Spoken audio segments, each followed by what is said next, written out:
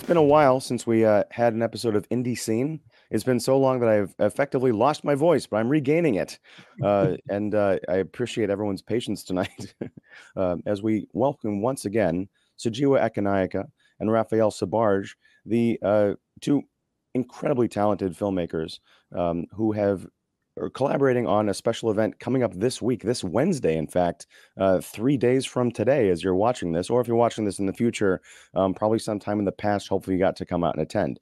That is Indie Discovery LA Chicago. What is that? It's the Chicago version of Indie Discovery LA, which was a kind of a, it's not a festival, but it's a film event featuring, in this case, the Chicago screenings, three films: Bristol Fashion, only in theaters, and Cosmic Disco Detective Renee, aka The Secret Society for Slow Romance Part 2, which is coming up this Wednesday starting at 5 p.m. Central at Facets Cinematheque in Chicago. So tickets and all the information will be below, but you should definitely come out because both gentlemen that I'm speaking with tonight are going to be there, as will I. I'm going to be hosting a Q&A post the Only in Theaters screening at 7 o'clock. So tonight we're going to talk about that. We're going to talk about how Indie Discovery LA came to be. We're going to talk about these three films that we're going to be showing on Wednesday night, and also what it takes to bring an event like this to the people. Talking about independent film distribution, hosting screenings all over the country, and kind of generating awareness and, of course, revenue for these independent film projects. So, first of all, Sujiwa and Raphael, how you doing? Hello. Doing great. Thanks for doing this, particularly as you're finding your voice again. I feel you. I feel you. Yeah, Yeah, it's everyone, wear your scarves, take your cough drops. It's winter. Wear your masks. yeah, it's definitely that season in Chicago, but I'm getting better. I'm certainly sounding better than I did a couple hours ago.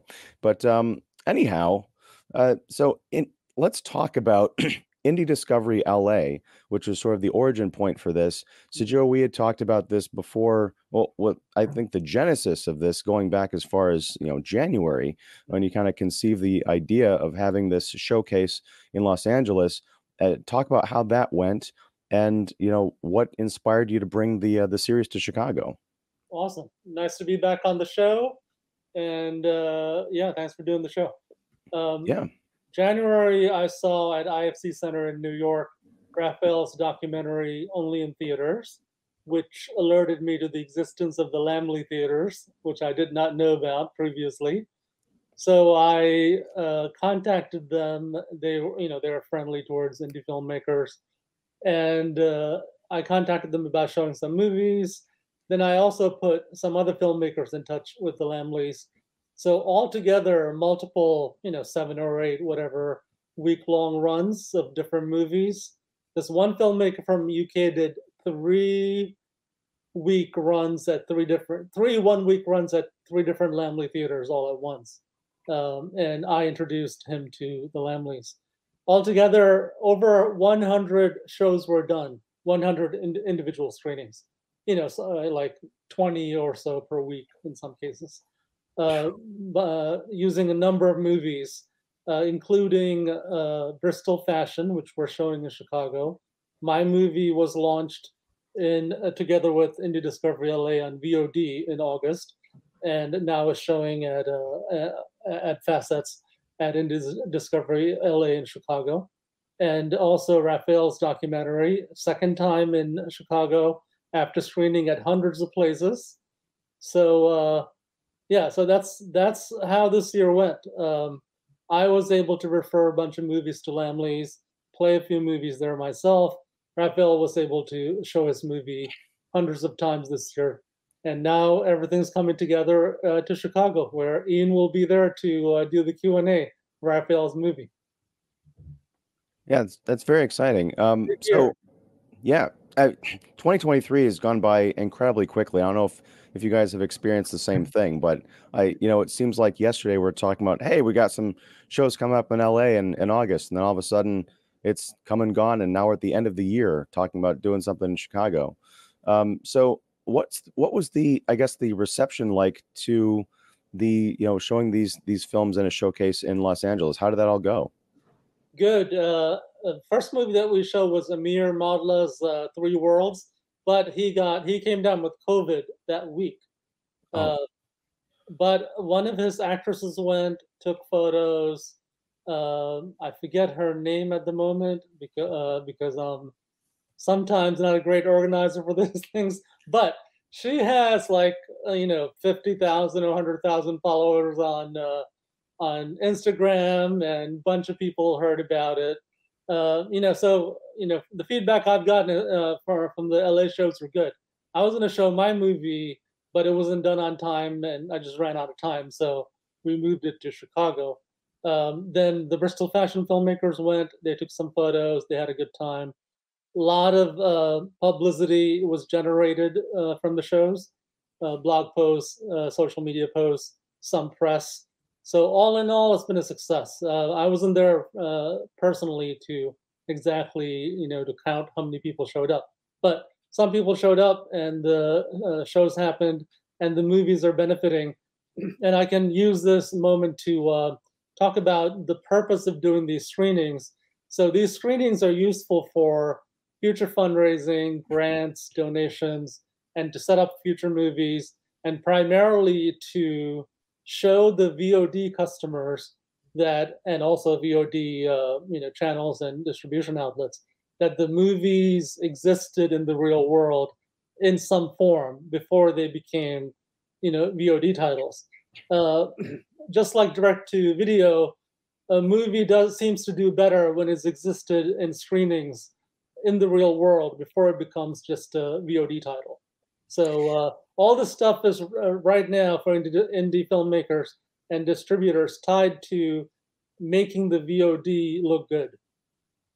That kind of makes sense because there's so much VOD content out there that it's hard to kind of even just focus on something unless you've got direct word of mouth, or in case I hate to use the word legitimacy, but I'll use it because it's the only thing that springs to mind. But to your point, oh, this was in theaters. This must be something that people cared enough to put on the big screen somewhere. I'm going to check. I missed my opportunity there, but I definitely want to check it out on VOD. It's an interesting way of looking at things. I don't know if there's like real psychology or numbers behind it, but it sounds like there would be, because that makes a lot of sense. Yeah, there's definitely numbers behind it, I think. Also, for the filmmakers, that's the best way to see their own movie. Yeah.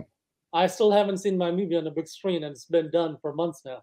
So in Chicago, it's the first time I'll get to see it, because it's difficult to get your movie on movie theater type screens for most filmmakers. And even people like Scorsese are complaining now because it's so difficult. Well, I imagine because we met like 5 years ago when you showed Werewolf Ninja Philosopher. I remember you mentioning that the projection of it at Facets was pretty spectacular. So One of the best. I imagine you're going to be pretty blown away by the presentation of Cosmic Disco Renee. I hope so. And Raphael's movie looks really good, also really well done. So all the movies, and also Bristol Fashion looks good. Did you get a chance to see Bristol Fashion? I watched it today. Yeah. Mm-hmm. Awesome. Good cinematography, right? Yeah, I mean, I don't know what the budget was like on that, but it looked amazing. I don't want to give anything away, but there's some scenes on a river that kind of close out the movie that I was like, wow, this is, I could paint that water. It was just, it was so beautiful. Wow. Yeah, it was shot really well, and New York photographed really well, as you see in my movies. But they did a bunch of things that you're not supposed to do: shoot in water, shoot on a boat, shoot with children. Or I think there were some kids nearby or something. Anyway, all the things they say not to do on low budget movies, they did, and somehow got away with it. Yeah.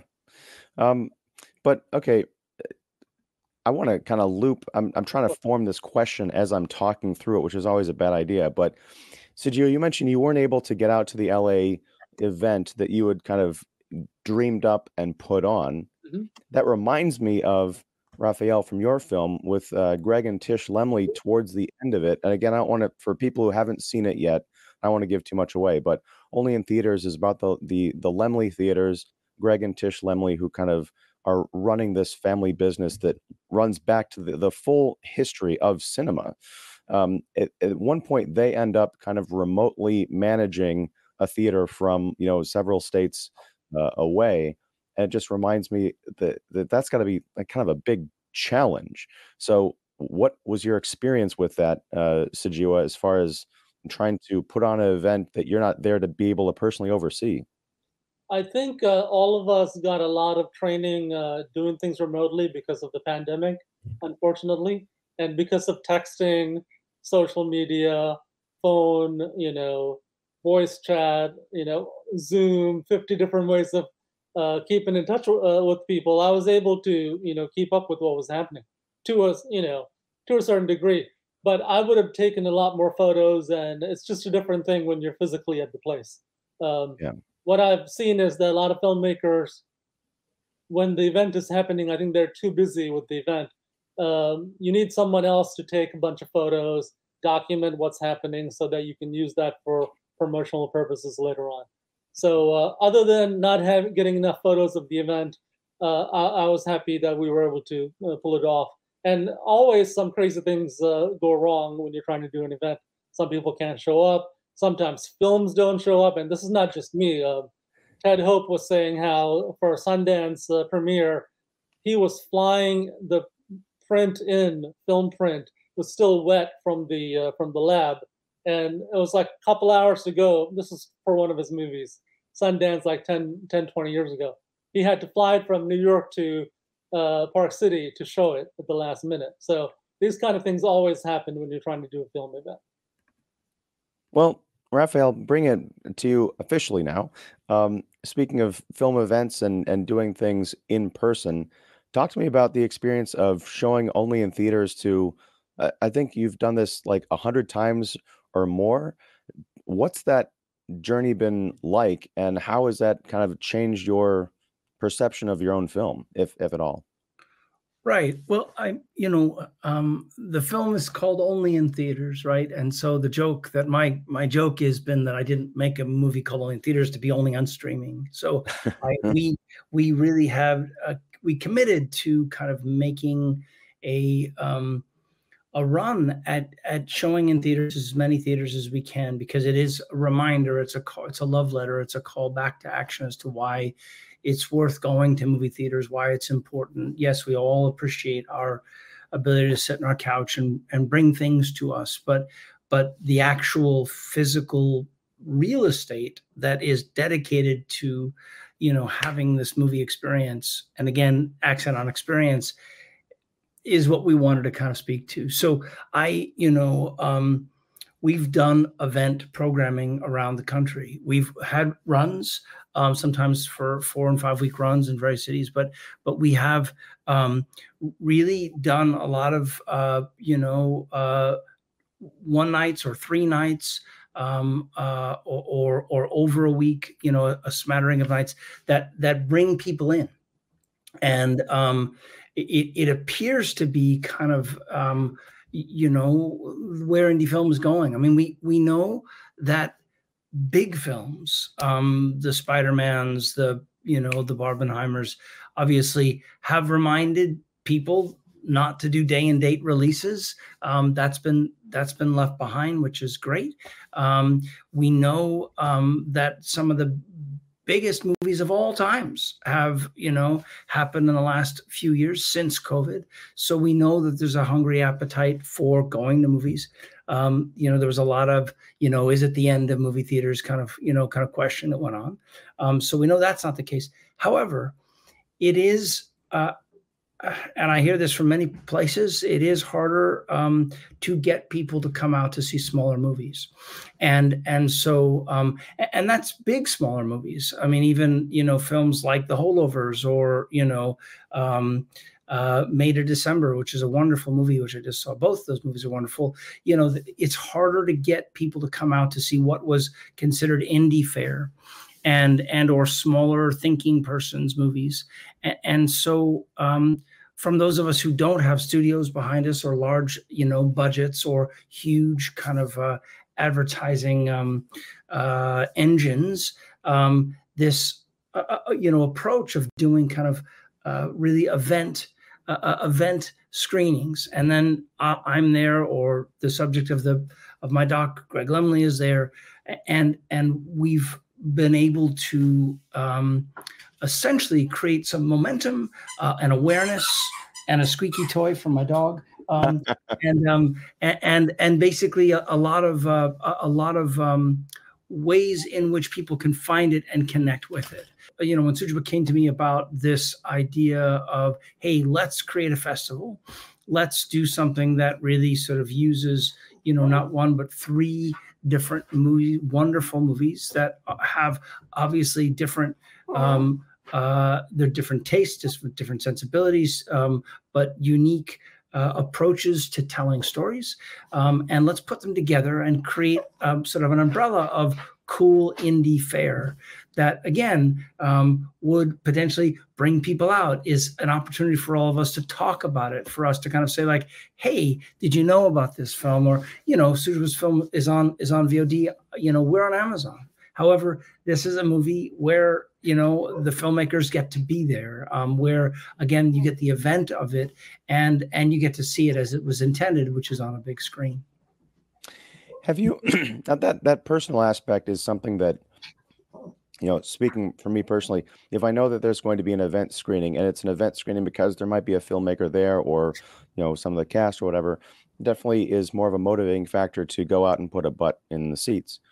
Have you done any kind of like A/B testing of, okay, this we're going to be showing only in theaters here, but no one's going to be there in conjunction with the film versus they're going to be at another screening, like maybe the next week in the same city or something? Or are you and the Lemleys like showing up to each of these, you know, either both of you or, you know, singularly? And how does that change? We haven't been able to show up to everyone. We've done some Zoom kind of events. We've done some Zoom kind of PR around some of them. I mean, there've been too many and too many places, which is wonderful. I you know, on the one hand, I believe that us showing up always helps. I think it also allows us, at least because of the nature of what our specific movie is about, it allows us to kind of turn the conversation back to the local theater. Are you supporting the theater? Is there an opportunity to kind of come out and do something that really promotes? There's my dog who's jumping on me. Little puppy dog. You know, is there an opportunity to be able to kind of do this? You know, this is a movie about a local theater in Los Angeles. You may not know this theater. You may not have even been to Los Angeles. You may hate Los Angeles. However, at the end of the day, it's relevant because we've discovered that the pressures and the complexities and the questions of this family business, albeit a movie theater, speaks to a lot of what's happened in many other cities. And that's what we've sort of capitalized on, is kind of this opportunity to kind of have a conversation, show up, and then talk about what's going on locally. How does your local theater sort of relate to what you're seeing here? And of course, then also the question which has to come up is, what can we do? Because movie theaters are not just important, obviously, for the proprietors of the theater. They're so important for us as filmmakers. They are how we bubble to the top. They are how we break through the noise. And without that, we're just another kind of streaming, you know, link. It's really hard. It's hard to get reviews. It's hard to get press. It's really hard to kind of get noticed. And so doing an event, as you said, Ian, you know, hey, it's in a movie theater, it must be good. That helps us enormously and really helps bring people to the movies. Yeah, about your question, for distribution, always better when it's a special event. In my experience, from what I've seen, I've gone to regular screenings by major indie filmmakers happening at big theaters where there's like 5 people, versus a special event where the filmmaker of an unknown film is there and they've contacted their local friends and a bunch of people have shown up. It's like 100 people there, becomes an event, becomes something people can write about, take photos of, take videos of. It's a big deal. Even if only 5 people show up, one of those people might end up becoming a donor for your projects in the future, you know, putting in thousands of dollars, or one of those people could be like a film critic. And I've had both of those things happen where I think I think you and I connected, Ian, because Facets showed my movie in Chicago, and we didn't know about each other prior to that. Right. That is where we met, and the whole indie scene kind of phenomenon took off. Yeah, since Um, 20, I think that was in 2019, so several years ago. So yeah. by doing live events and going to them, you can make connections, and you get to meet the people who run the theater, other people, the filmmaker. So yeah, it's always, if you can do it as a filmmaker, if you can go to your event, always much, much better. Well, I think it's one of the reasons I asked the question is, we're talking about independent filmmakers, of course, and distribution and kind of the evolving landscape. It seems to me that, indie filmmakers come in all, stripes. There's some like micro budget to, hey, maybe my family has some money. I got a couple $1,000,000 to make a small feature.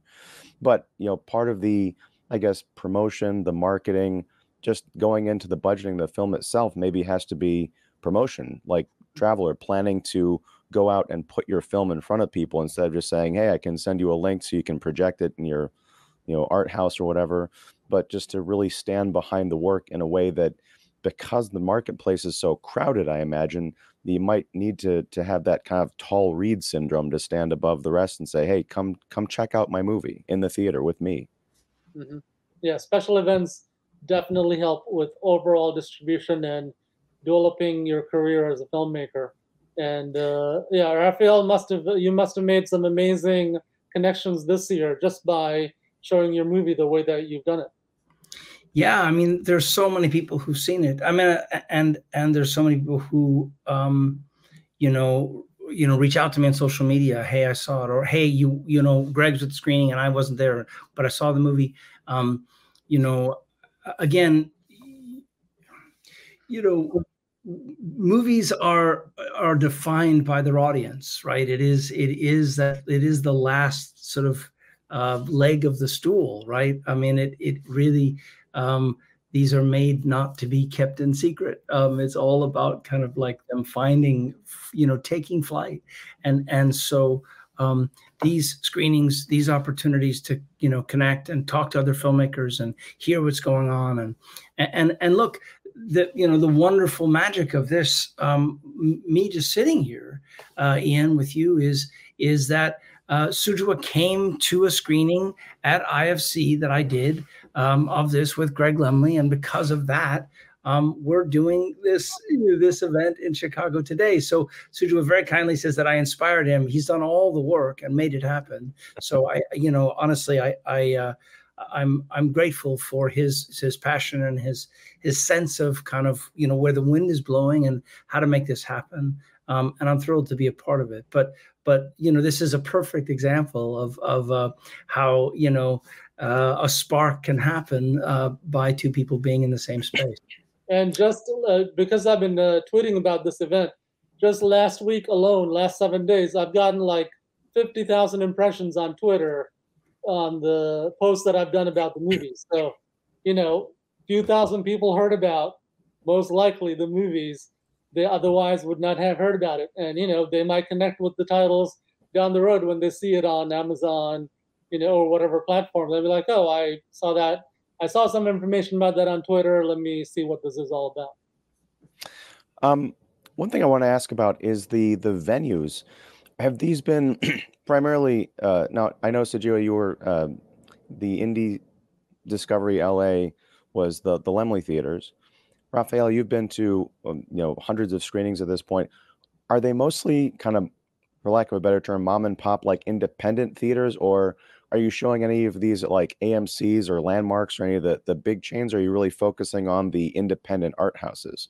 It's really been more the independent art houses. I mean, I was talking to Greg Lemley the other day, and he was saying that the AMC's, some of the larger chains are now showing some of these independent films, and part of that is because there's so little product, right? Because there's been sort of they've been affected by just the ability to have new stuff, and now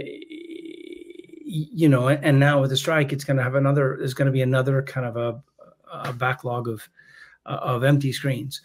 So that's it's good for some filmmakers. May not be great for the indie theaters because they're now competing with the big boys and the giant movie theaters with giant marketing budgets. But I have not played at those larger theaters. We have played primarily at the smaller places, or film festivals, or in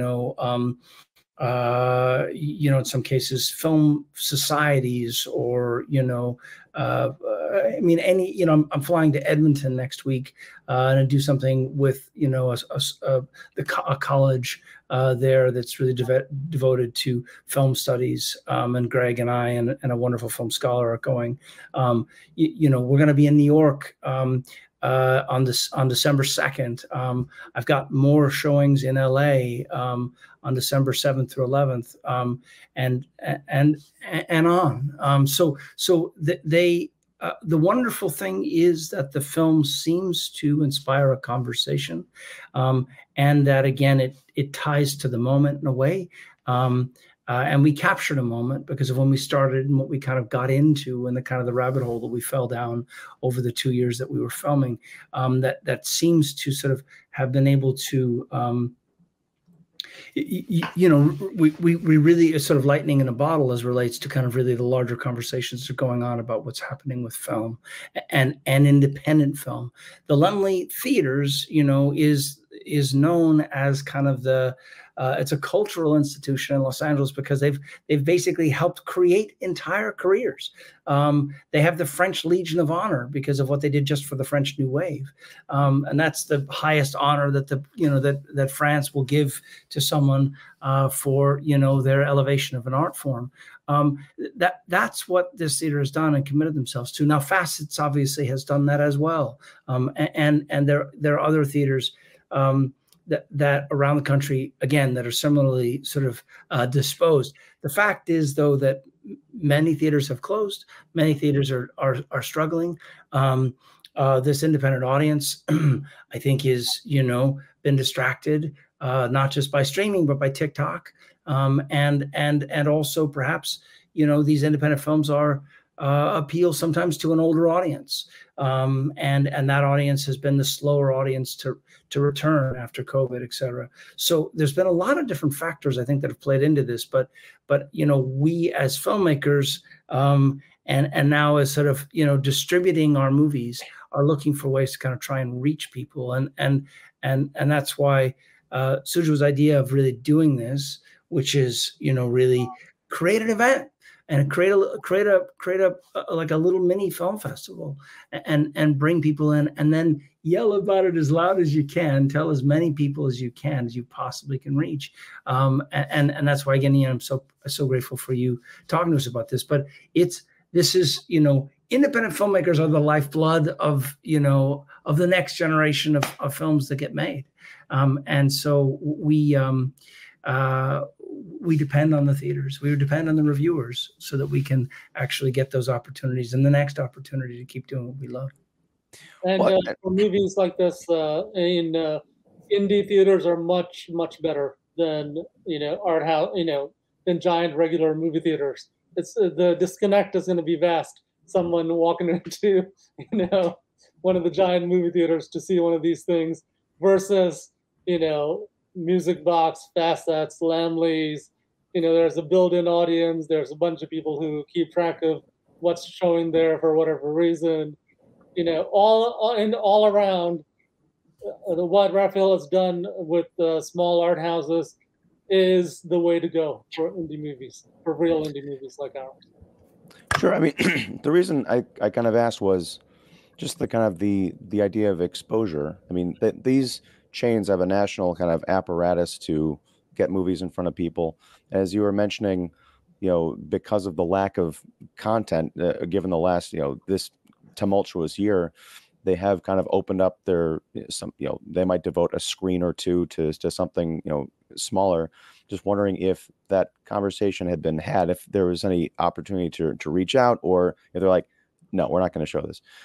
It's weird because, I do another series where I talk about Indian cinema, and I've been able to go to my local AMC to watch. They carry Indian films randomly. I mean, for like a couple of weeks, stuff that, you know, I can't find at some of the local like art house theaters here. So it's this really weird dynamic. But then I almost wonder if, not conflict of interest, but if it kind of goes against the purpose of like, why show a film about an independent kind of like David versus, you know, in the arena of Goliath, you know, that kind of a. I'm not exactly articulating what I'm getting at, but maybe you understand me. Yeah, well, let me jump in for a minute. One thing that a lot of people don't realize, at all levels of distribution, whether it's art or commercial, the money factor is a major factor, right? So if you're going to put a movie into a regular movie theater, the cost goes up way, the advertising cost, just to justify it, someone will end up having to pay for it. And if it's an indie film going towards a wider release, that cost ultimately gets billed to the filmmakers in the form of the money you owe the distribution company for this, you know, wide release we did and we lost a bunch of money on that. And, you know, then you'll never see that money. You won't see that movie for 20 years, blah, blah, blah. So the trade-off for indie filmmakers, yes, you might get a little bit higher exposure, but you know, you may lose control of your film. And this has happened to many famous indie filmmakers, where they sell their movie at Sundance, it gets bought, it gets sold and resold, companies shut down, they have to do a huge legal battle to try to get the movies back, if at all possible. Some major filmmakers still can get a hold of their first or second, third filmmaker, first or second, third film, because they went the other route. You know, that creates a lot of problems. So unless you have a bunch of money, doing wide distribution through a well-known movie theater chain can become a problem. That's why indie filmmakers prefer smaller art houses.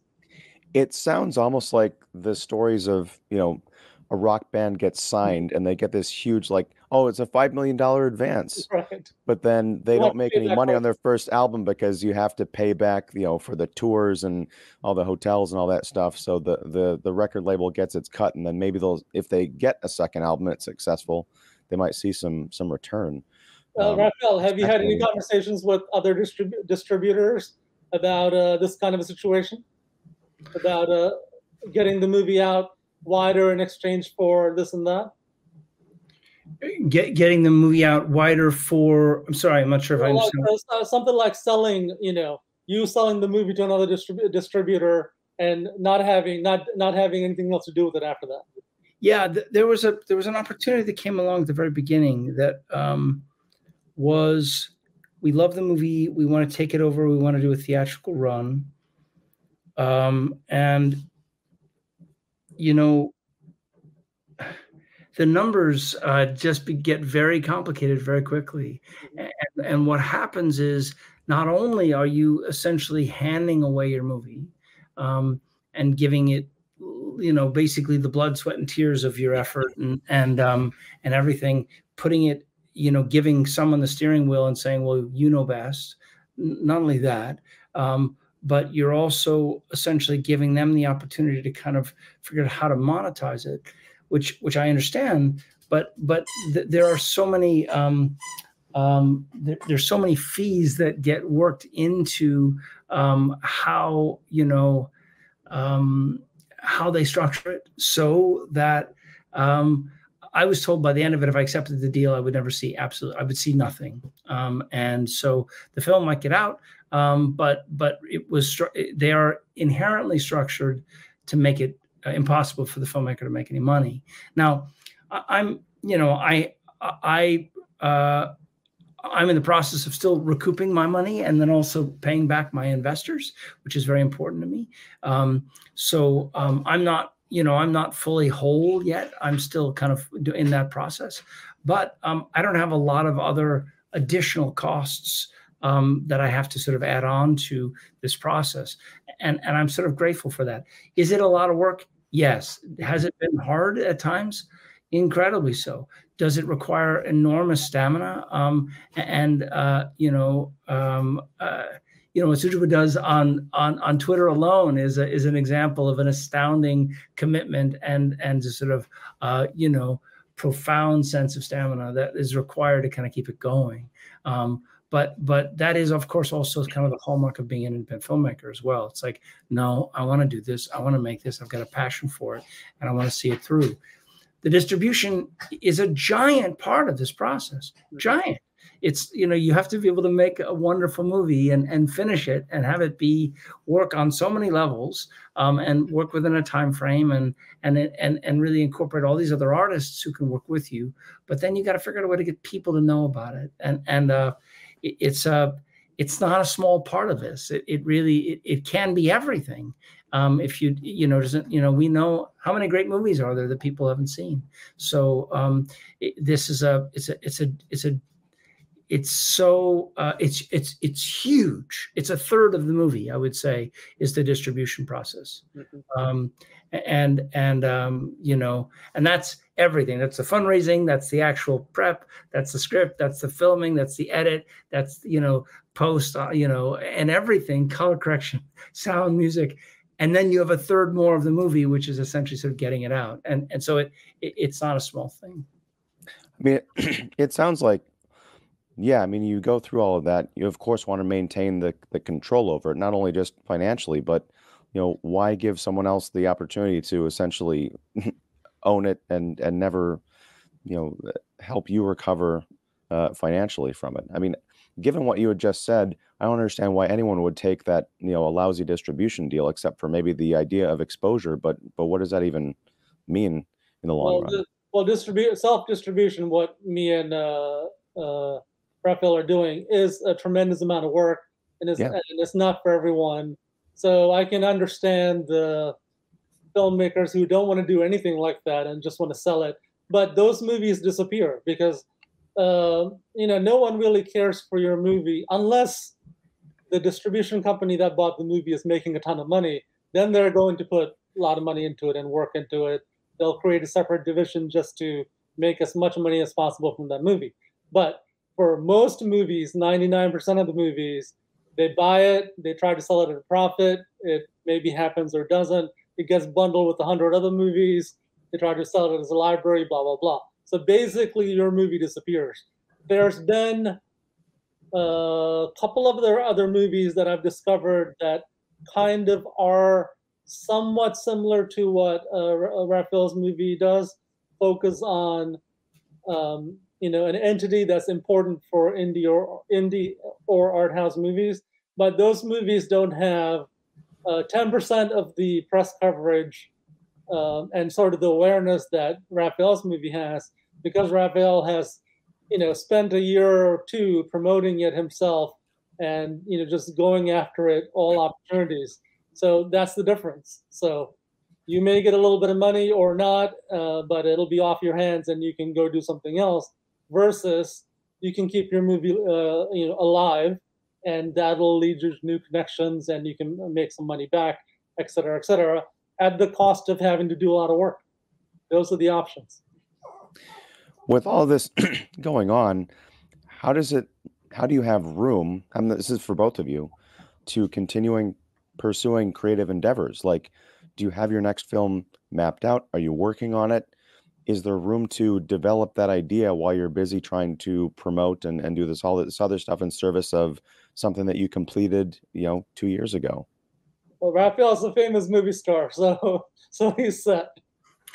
You know, last year was a little intense because I was distributing the movie. I was in The Exorcist, which was shooting in Atlanta, and then I was also I shot and then edited and then delivered with a. So I shot it with an air date, a 4-part docuseries to PBS. So I was doing all of that, and honestly, it was, and then I was also producing content for another company. So it was too much, and honestly, I kind of got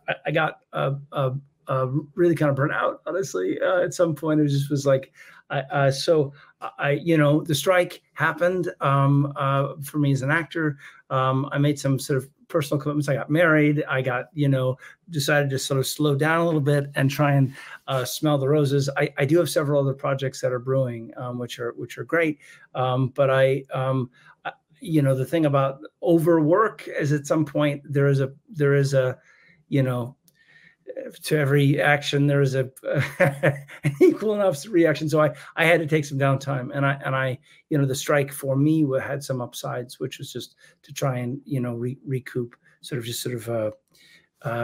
take stock of myself again and try and slow down. But that said, there is a sort of a slow burn on this at this point, where we're continuing to kind of find opportunities. And again, I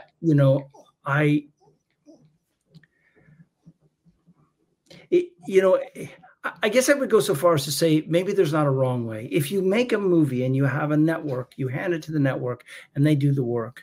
If you have a studio and you've made the movie for the studio and they're invested in all of us, you again have that muscle to be able to kind of get it up and out.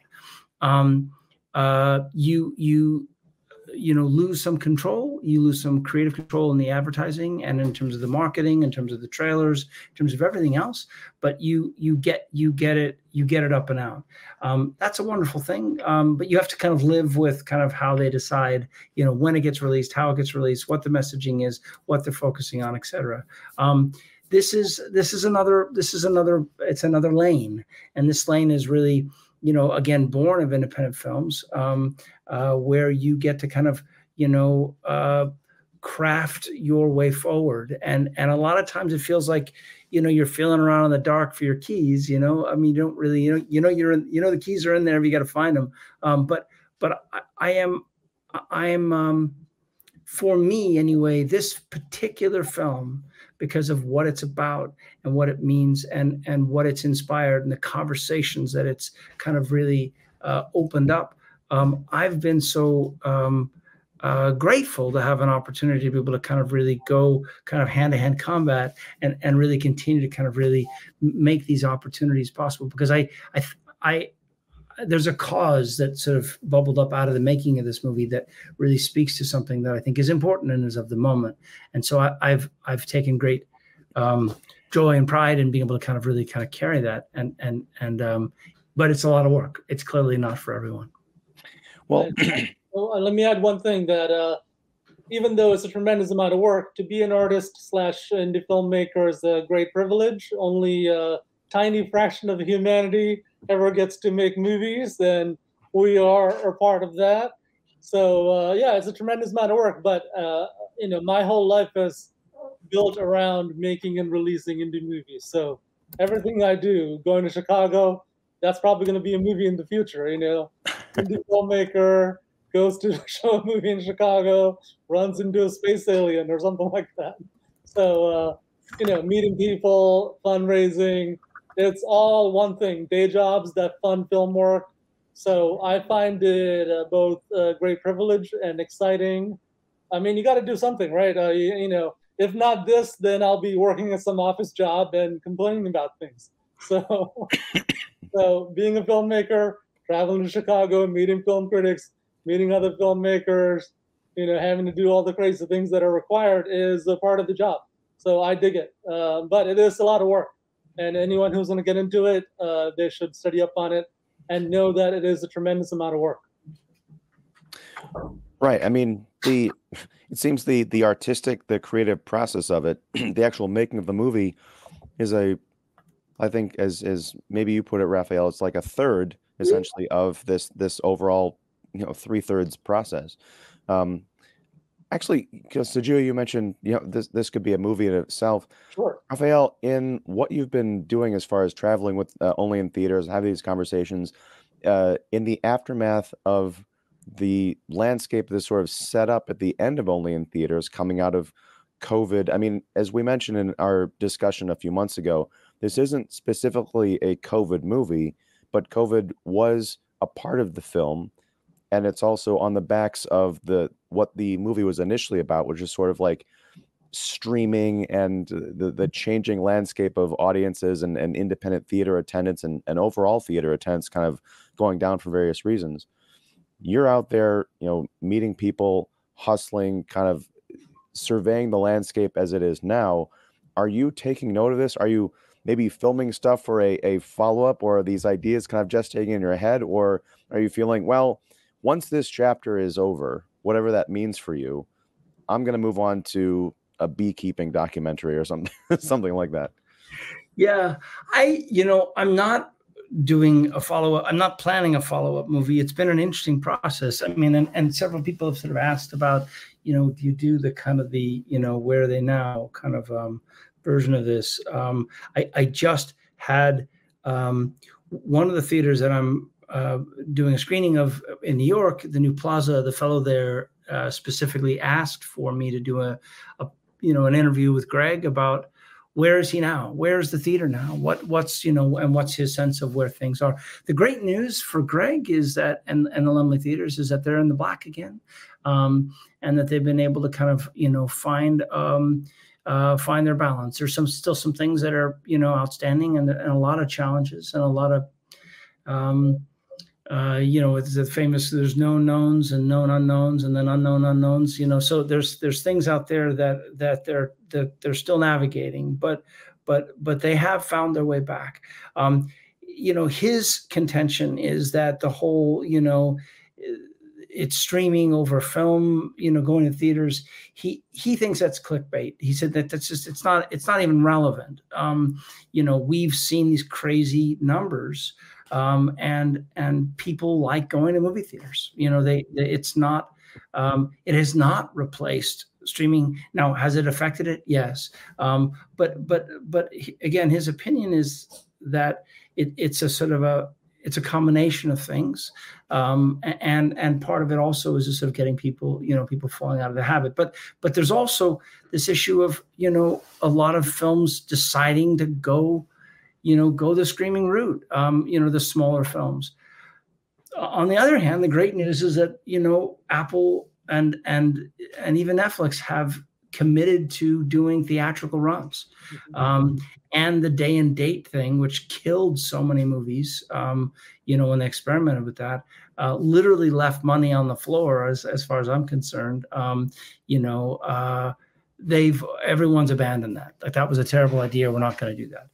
There is this thing that happened with Freddie that was an anomaly, but I think it's the exception that proves the rule, because it obviously was day and date and also then broke records. But I think the feeling is that movie theaters are here to stay, that they're not going anywhere. But there is some adaptation that has to happen, and what that exactly is, I think we're still trying to figure that out. Well, one thing we haven't really talked about, we've talked about theatrical, we've talked about streaming, but we haven't really touched on that kind of missing link of physical media. Yes, it still exists. And in fact, only in theaters. What do I have here? I have a DVD from Kino Lorber of Only in Theaters, which... Send me one of those, Raphael. Signed. Yeah.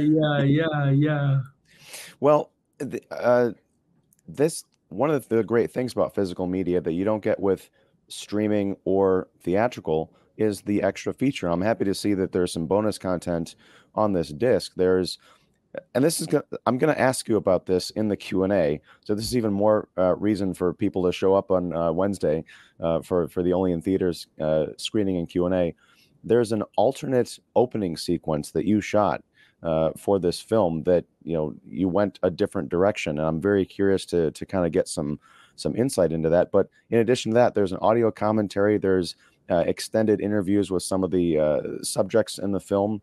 So, what is your thought on that kind of, as I say, like kind of the missing link aspect of the film watching experience of physical media? Is that on its way out as well? Is there a world in which some of these extra features might be included as bonus content on a streaming rental or purchase? I don't know why that hasn't really taken a hold, but it seems like a natural progression. That's a great idea, actually. That's a Kino Lorber idea. The physical media thing is really interesting right now because we are seeing large studios like Warner Brothers and others delete entire movies to take essentially tax breaks, and or and no one, these movies are poof, gone forever. There is no physical record of them. Yeah, that's another downside of selling your movie. They might delete it. I guess that Yeah. is true. Having a disc, like having DVDs. I remember all that, like, the DVD. I still have my DVDs. People were like, don't get rid of your DVDs. There is something wonderful about having the physical media. Obviously, I see by the shelf behind you, I'm preaching to the choir, but I'm absolutely, I believe that there's something, not just tactile, but wonderful. And it gives us an opportunity for more depth. I mean, all the stuff that we were able to put on that disc, it's super cool. And stuff, it's so hard when you're cutting a movie and there's wonderful things, wonderful people we spoke to, and we couldn't include them. Something, the depth of what they said, and it gives us an opportunity to do that. So I love the Kino Lorber. They love this movie. They've said how much important it is to them, how it speaks to what they believe in movies, why they do what they do, and they were able to get wonderful kind of press and coverage, and reached out to a lot of people. And my hope is that people will find it. By the way, let me announce this here. Probably this is late to the party, but I'm going to bring two DVDs to Chicago. And we will have a kind of for people that come, we'll give them away to two lucky people who are there. So we should probably promote that too. Yeah. But I'll bring two DVDs courtesy of Kino Lorber, and sign them for a couple of people who are there.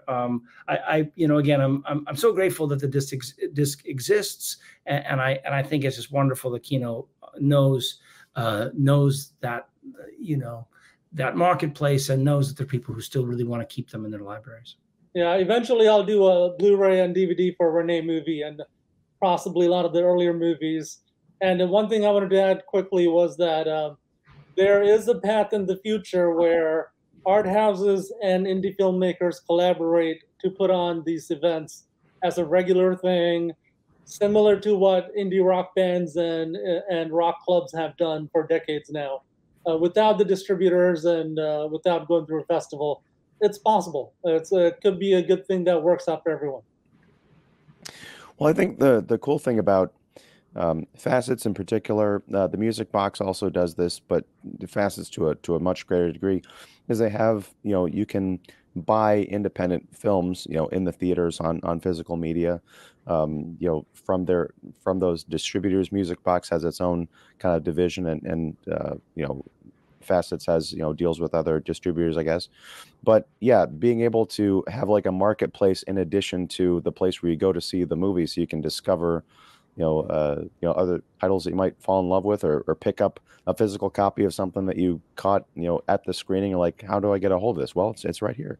I think that's very important, because the other thing is, some of these films that don't get proper distribution, if they can get, I guess digital distribution, if they can get a physical copy out there, that's all the better, because people can take it home, they can share it with their friends, they can have a party at their house and show this cool indie film, and have everybody talk about it and kind of spread things organically.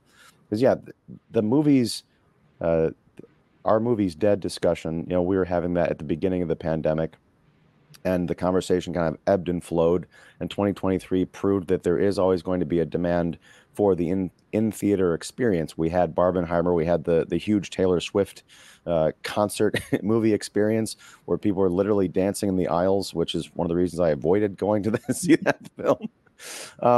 But it's just a matter of, I guess, kind of creating that groundswell for the independent scene. I think that would be amazing if this kind of thing caught on. And maybe with 2024, as we've mentioned here before, with the strikes and everything, there's going to be possibly some dead patches, some opportunity for smaller films to catch that zeitgeist and get people saying, I'm going to go see something in a movie theater You know, the AMC is there's moths flying through it, but my local art house has something really cool in there, so I'm going to swing by and check it out and bring my friends. That's my hope anyway. And my hope also is that everybody watching this or listening to it comes out to Facets on Wednesday night and meets all of us, and you find people and sees a trio of really, as was mentioned here before, really diverse, really, you know, different films in all different styles. I mean, Bristol Fashion is as different from Only in Theaters as different from Cosmic Disco, Detective Renee. You could say it's the ultimate, you know, indie art house experience, but they're not the same kind of, you know, film. You're not going to sit there and for 6 hours and say, oh, I just saw the same film 3 times. Right. You're going to see 3 distinct visions of independent cinema, which is beautiful.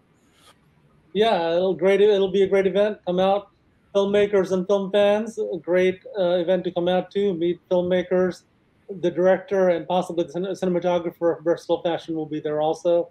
And Charles Coleman, programmer at FASS, said he's going to try to join and come to the event. And so Ian will be there, plus some other friends from Chicago Film World will be there. Regardless of how many people show up, we will have a great time, and it'll be good. Especially if you're a filmmaker, come out, meet people, make the connections that you need. Definitely. Raphael, any closing words before we kind of wrap up? No, just how much I appreciate what you do, Ian, and just your commitment and your voice, and just how valuable it is and how meaningful it is to us. You know, you're impacting not just the people that make the movies, the people that find the movies, and your taste and your sensibility is just so grateful for you being there. So thank you for all you do. Well, thank you for giving me great stuff to talk about and to promote and share with people. But yeah, again, I'm going to have links to all of this stuff down below, the Facets ticket information, you know, the show times, the link to the Only in Theaters Blu-ray, the DVD. It's not on Blu-ray. What's up with that? Why not the high definition, Raphael? You know, that was above my pay grade in this case. So we went with the DVD. So. And doesn't mean in the future they can't do a Blu-ray. 100%. There you go. No, just skip Blu-ray, go straight to 4K. I want to see Greg Lemley in 4K. Greg and Raphael, quick question: have you tried to get this movie nominated for an Oscar, or is it too late? We did our sort of swing at that ball again. You know, the issue is you know, just so hard because I don't have the marketing budget of a Nat Geo or a Netflix. You know, it really is. It's so competitive, and a lot of people came, a lot of people saw it. You know, a lot of people got screeners, and we did our push. I'm very proud of the film and what it spoke to, and I'm proud that Greg Lemley, thinks it's a good movie because Greg is at times a man of few words and is, had no artistic control in this, but ultimately, said how much it meant to him and what a wonderful movie it is. That's just huge praise. So I'm grateful for that. But I will continue to sort of push to have the movie pop up in other theaters and really look forward to being at Facets because it's such a great theater. But I also, there'll be other opportunities around the country. It's an Oscar quality movie. Come see it at Facets. There you go. All right. Again, links and all that good stuff will be down in the description below. Hope to see everybody there on Wednesday night. Gentlemen, thank you very much for hanging out, for talking about this awesome Indie Discovery LA Chicago event that's coming up, and also the insights into independent filmmaking and distribution. It's always a good time talking to you guys. Everybody out there, if you like this show, please make your plans to come see us on Wednesday. Also, like and subscribe and support Sajiwa and also Raphael. Links to their stuff will also be. It's going to be a packed description down below, is what I'm saying. Lots of links to Palooza. That's right. But yeah, until next time, whenever that is, whatever that is. Thanks very much for watching, Kicking the Seat, and take care.